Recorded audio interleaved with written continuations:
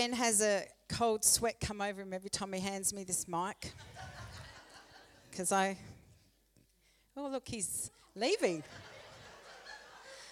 That's not very supportive. I just want to say it's so awesome to have my mum here. She's incredible. Let's give Mum a hand.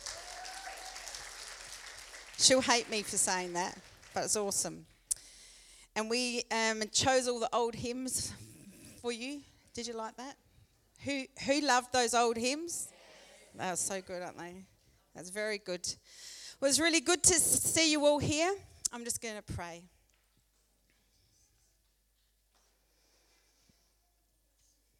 Holy Spirit, we thank you that we can all come together, God, one big family made up of all sorts. But God, we come here on a Sunday and we meet together. And I just thank you for every person in this room, all the different personalities, God, and the gifts and the talents.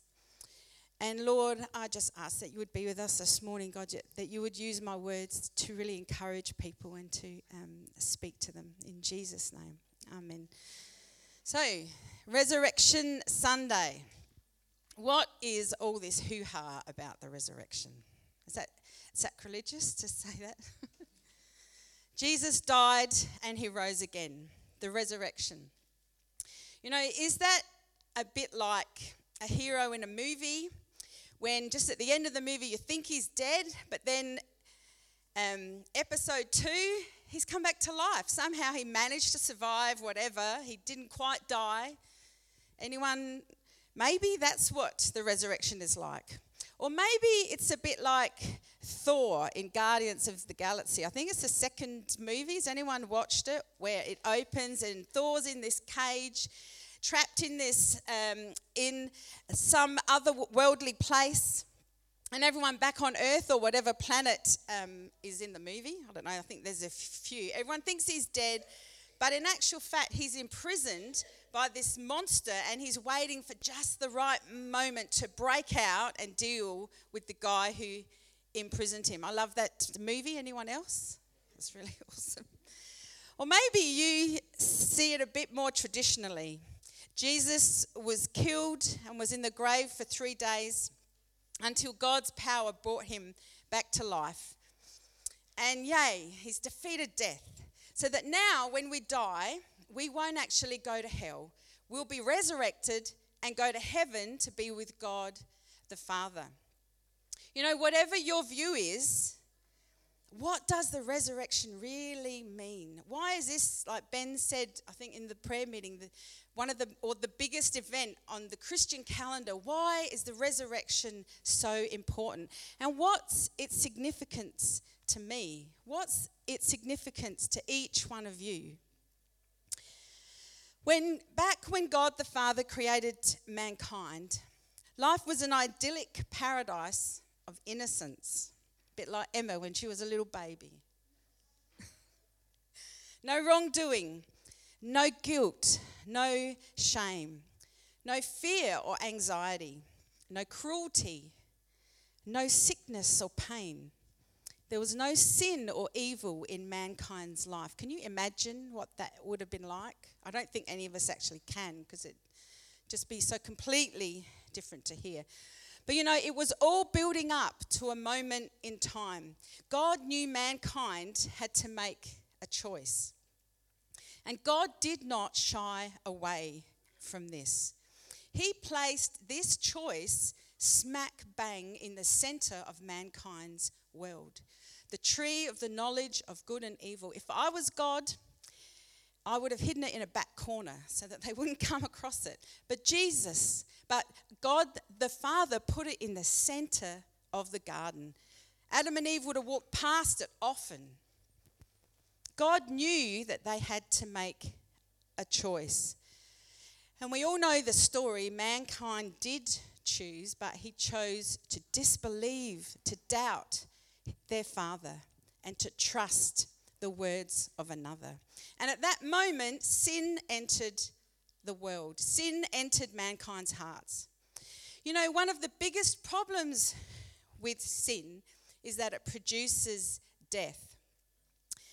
Romans 6:23 says, "For the wages of sin is death, but the free gift of God is eternal life in Christ Jesus our Lord."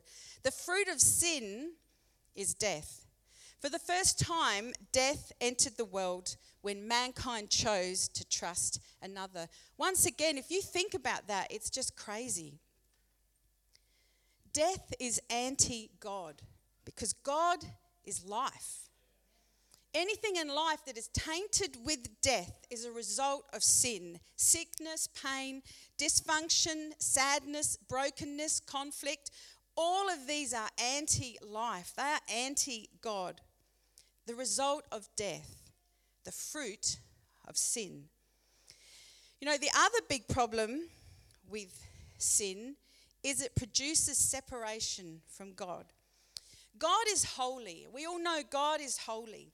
And it is who he is. It is not something he chooses. It is him. He is holy. And he cannot put it to one side and ignore it. It is God.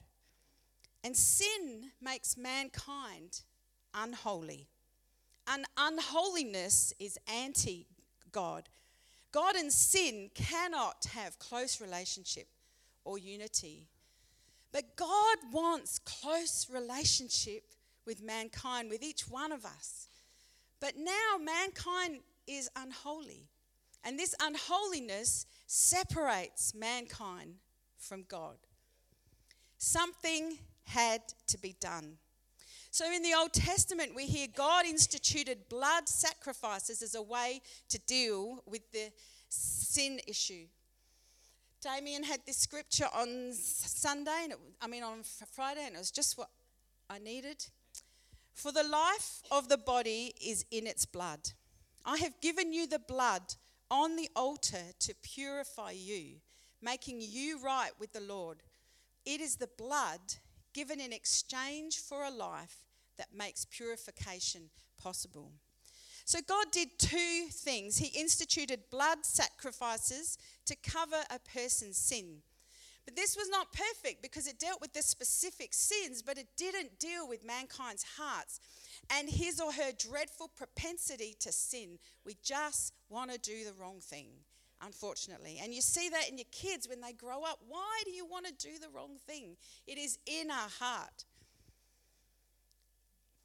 So what God did then, first the blood sacrifices, and then he drafted rules for people to follow to explain the way he wanted mankind to live. Rules that outlined how to appease God's holiness. If you did this, then you would be holy. And mankind tried to live by these rules. And what happened? He failed. We fail. Because it doesn't matter how many of the rules you follow, you have to obey every single rule to the letter. Not just your outward actions, but your inward thoughts and attitudes. They have to follow the rules. And if you break one rule, you are unholy. So every time mankind wanted to communicate with God, to feel God, to express love to God, to have relationship with God, sin was in the way. And every time mankind needed help from God, needed strength from God, unless he just made a sacrifice, sin blocked the way. Now, the good news is God knew this was going to happen. It didn't take him by surprise. He knew that his relationship with mankind would be damaged, and he had a plan. Jesus came as a human, lived a sinless life, and then allowed himself to be murdered on a cross. Remember Leviticus, that scripture? Atonement for someone's life is in the blood. Jesus, the sinless Lamb of God, became the blood sacrifice for all the sin of mankind. Amen. His death was the atonement for all our sin. His death was in exchange for our life. He who knew no sin tasted death, took the fruit of sin, death, on himself so that we didn't have to take it.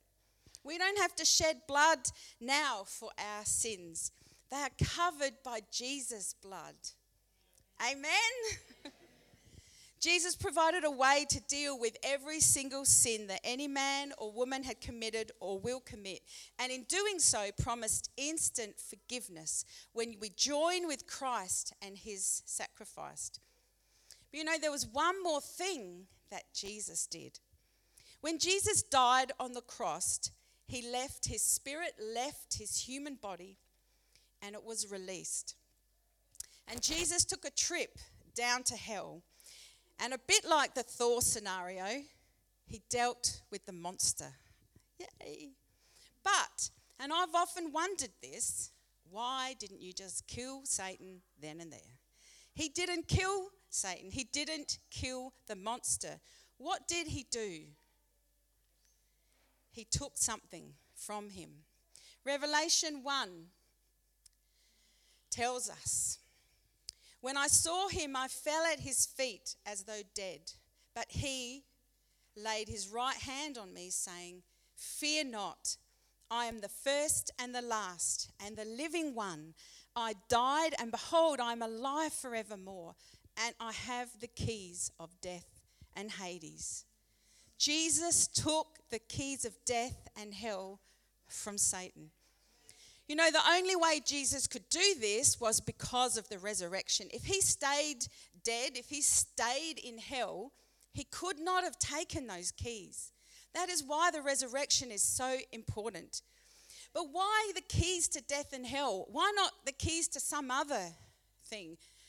You know, as I began to think about this, it hit me again how significant this is. You know, the issue is not Satan. I thought for years and years that Satan was the big issue and why didn't God just kill him and then we could be free? But the issue is not Satan, the issue is sin. Sin's control over mankind. You know, the enemy manipulates mankind because mankind sins. Sin gives the enemy authority on earth. When Jesus took the keys of death and hell from Satan, he took away the enemy's authority over these two things in the lives of those who believe in him. Remember the two big issues that man carried because of sin? The first one was death. The second one was separation from God because of our unholiness. Death is the consequence of sin. Hell is eternal separation from God. But the one who holds the keys holds the authority, the control over death and eternal separation from God. In 2 Timothy is another powerful scripture.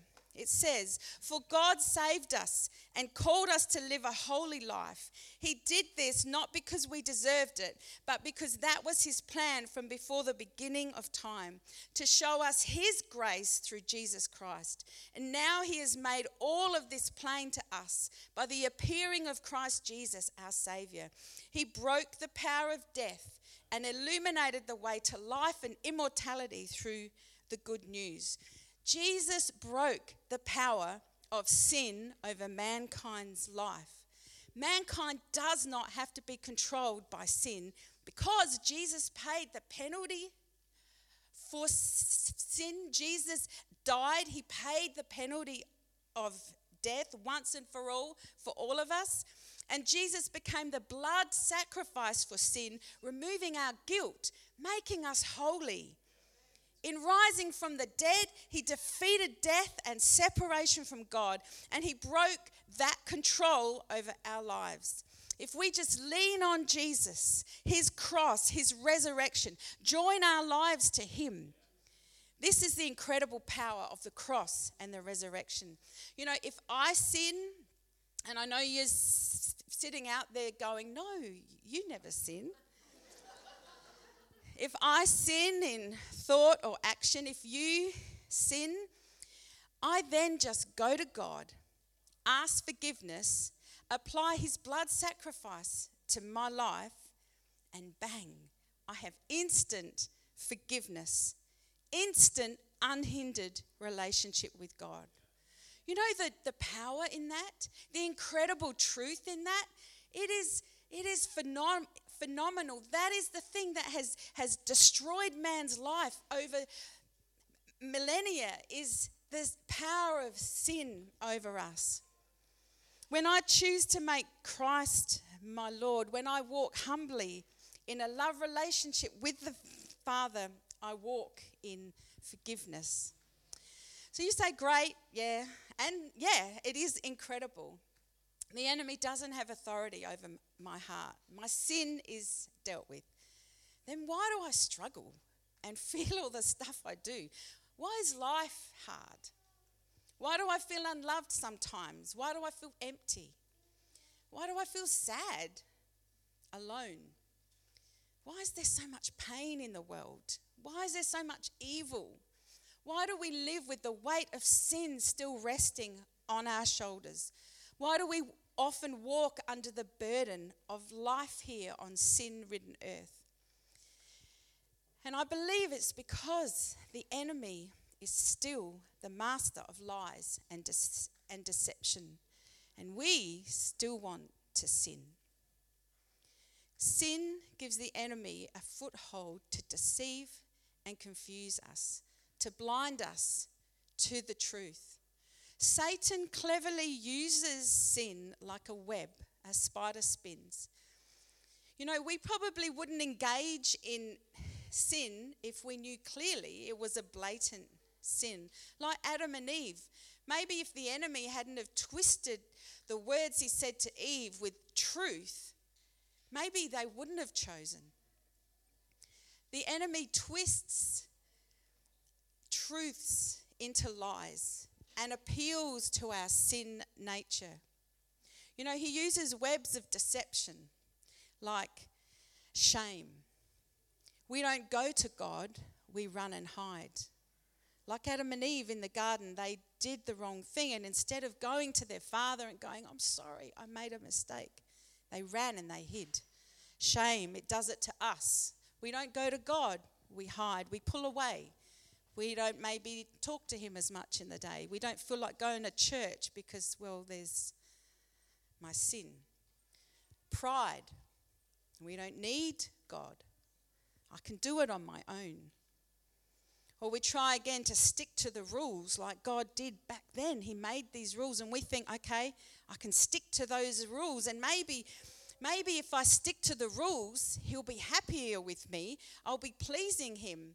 Maybe if I don't need him as much, that'll make him happy. It's a twisted lie of deception. It is sin. Good works, we try to earn our holiness. We've lived a life of salvation and God has changed us, but then we start thinking about good works. That is going to make God happy. That is a lie. That is anti-God because it's going back to the law. It's rejecting what Jesus did on the cross when good works is what you rely on. Fear and anxiety. You know, fear and anxiety is a result of sin, but it becomes a control over us. It's like roots deep inside of us that pull us like a puppet on a string. And we can't even stand on our own 2 feet because anxiety and fear binds us. And we just accept it. You know, another web of deception is our intelligence. We hold in high esteem knowledge and great intellect. And there's nothing wrong with knowledge and great intellect. In fact, it's awesome. But this can lead to, if I can't understand it fully, I don't believe it. We trust in our own wisdom. And that battles against faith and trust. You can only come to God in faith. Addictions. They make you feel so good. And I'm not just talking about drug addiction or alcohol or those bad addictions. All of us battle addictions, things that appeal to our fleshly nature that just make us feel better. Sometimes that comes in the way of our relationship with God, and it binds us in a web of deception. beauty. This world worships beauty. Anything that looks beautiful, sounds incredible, we elevate it and worship the creation instead of God. And it becomes something that we try to aspire to. We get stressed when we don't look the right way, when we don't perform the right way. And it holds us back. It binds us in a web of deception. You know, the enemy wants you to accept the sin on your life, to sort of let it control you. He doesn't mind if you go to God every now and then, but don't you dare break free of the deception that enemies, the sin has placed over your life. But Jesus rose from the dead. He took the keys of death. He took the keys of hell. And he has authority of that in your life. If you come to him like a humble child, every time you sin, every time there's confusion, every time you feel something's not right or you don't want to go to God, you come to him and go, Father, I don't understand. I don't know, but I need you in my life. He comes and he sets you free. You know, there's one more amazing thing that happened because Jesus died and rose again. And this couldn't have happened if Jesus hadn't have died. God the Father sent the Holy Spirit to dwell inside of us. Not only did Christ's death and resurrection deal with the issue of our separation with God. Remember, we had sin in our life. We're unholy. There was a separation between God and us. And Jesus dealt with that unholiness. His blood sacrifice covered our sin. So now there's no barrier. God the Father went one step further. He sent the Holy Spirit. And where does the Holy Spirit live? Inside of you. No longer is he just there or close. He is inside of you. The Holy Spirit came into your heart. Into your heart. When you align yourself with him, he comes and lives inside of us.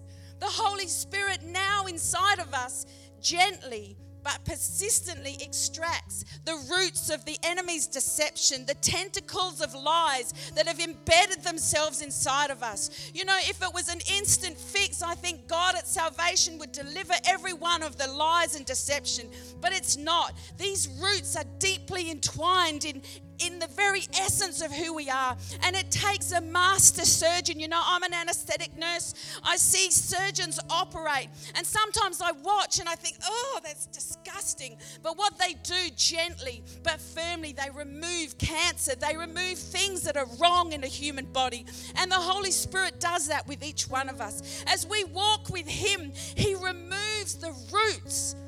You know, you can change your behavior, but the roots of sin are deep.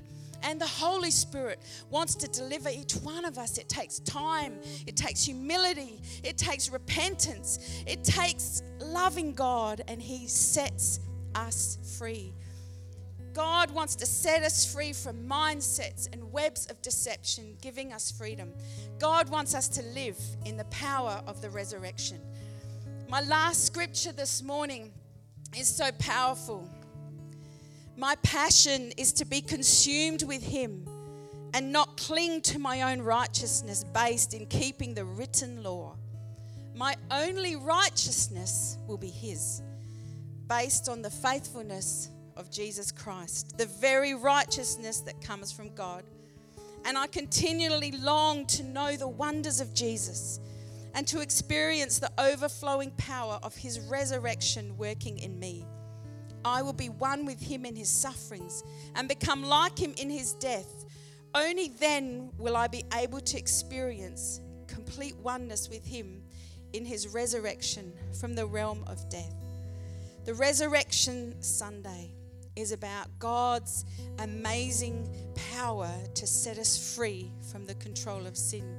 I want you to just bow your heads and close your eyes. I just want to give a moment for the Holy Spirit.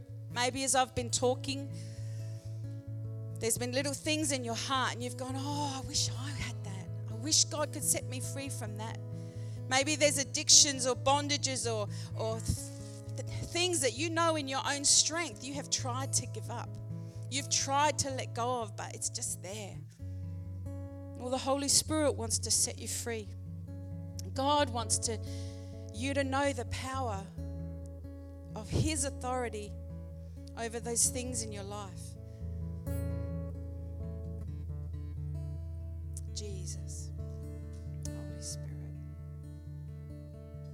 Just open yourself up to God and maybe talk to Him. Talk to Him about the things that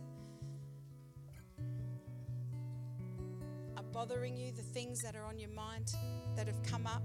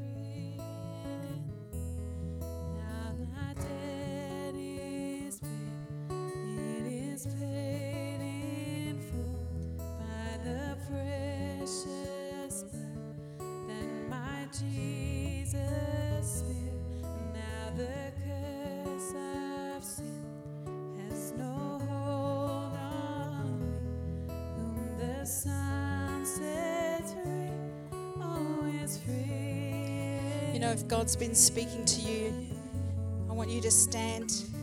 If you want the Holy Spirit to help set you free from things that have just seemed to have trapped you like a web, I want you to stand. You know, if it was an instant fix, if you stood and I prayed and God touched you and it was done with, that would be incredible, but it's not. It's a slow journey of humility and reaching out to Him. But I just want those who feel they need to respond to stand, just as a statement of, God, I need your resurrection power in my life more. Holy Spirit, take control. Take control. Jesus. Now my debt is paid. It is paid in full by the precious blood that my Jesus spilled. Now the curse of sin has no hold on me. Whom the Son sets free, always free indeed.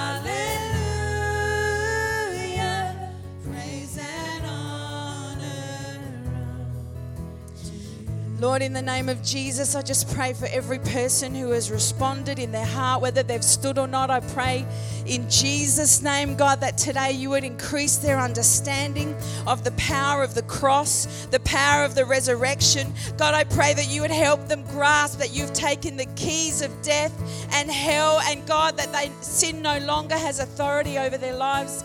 And in the name of Jesus, I bind the enemy's webs of deception in their hearts. And in the name of Jesus, I curse them and curse those webs. And in Jesus' name, I ask, God, that you would begin to work freedom, begin to work healing into every person in this room. God, that they would know your peace, your healing, and your wholeness and your freedom. I declare that in the name of Jesus. In the name of Jesus.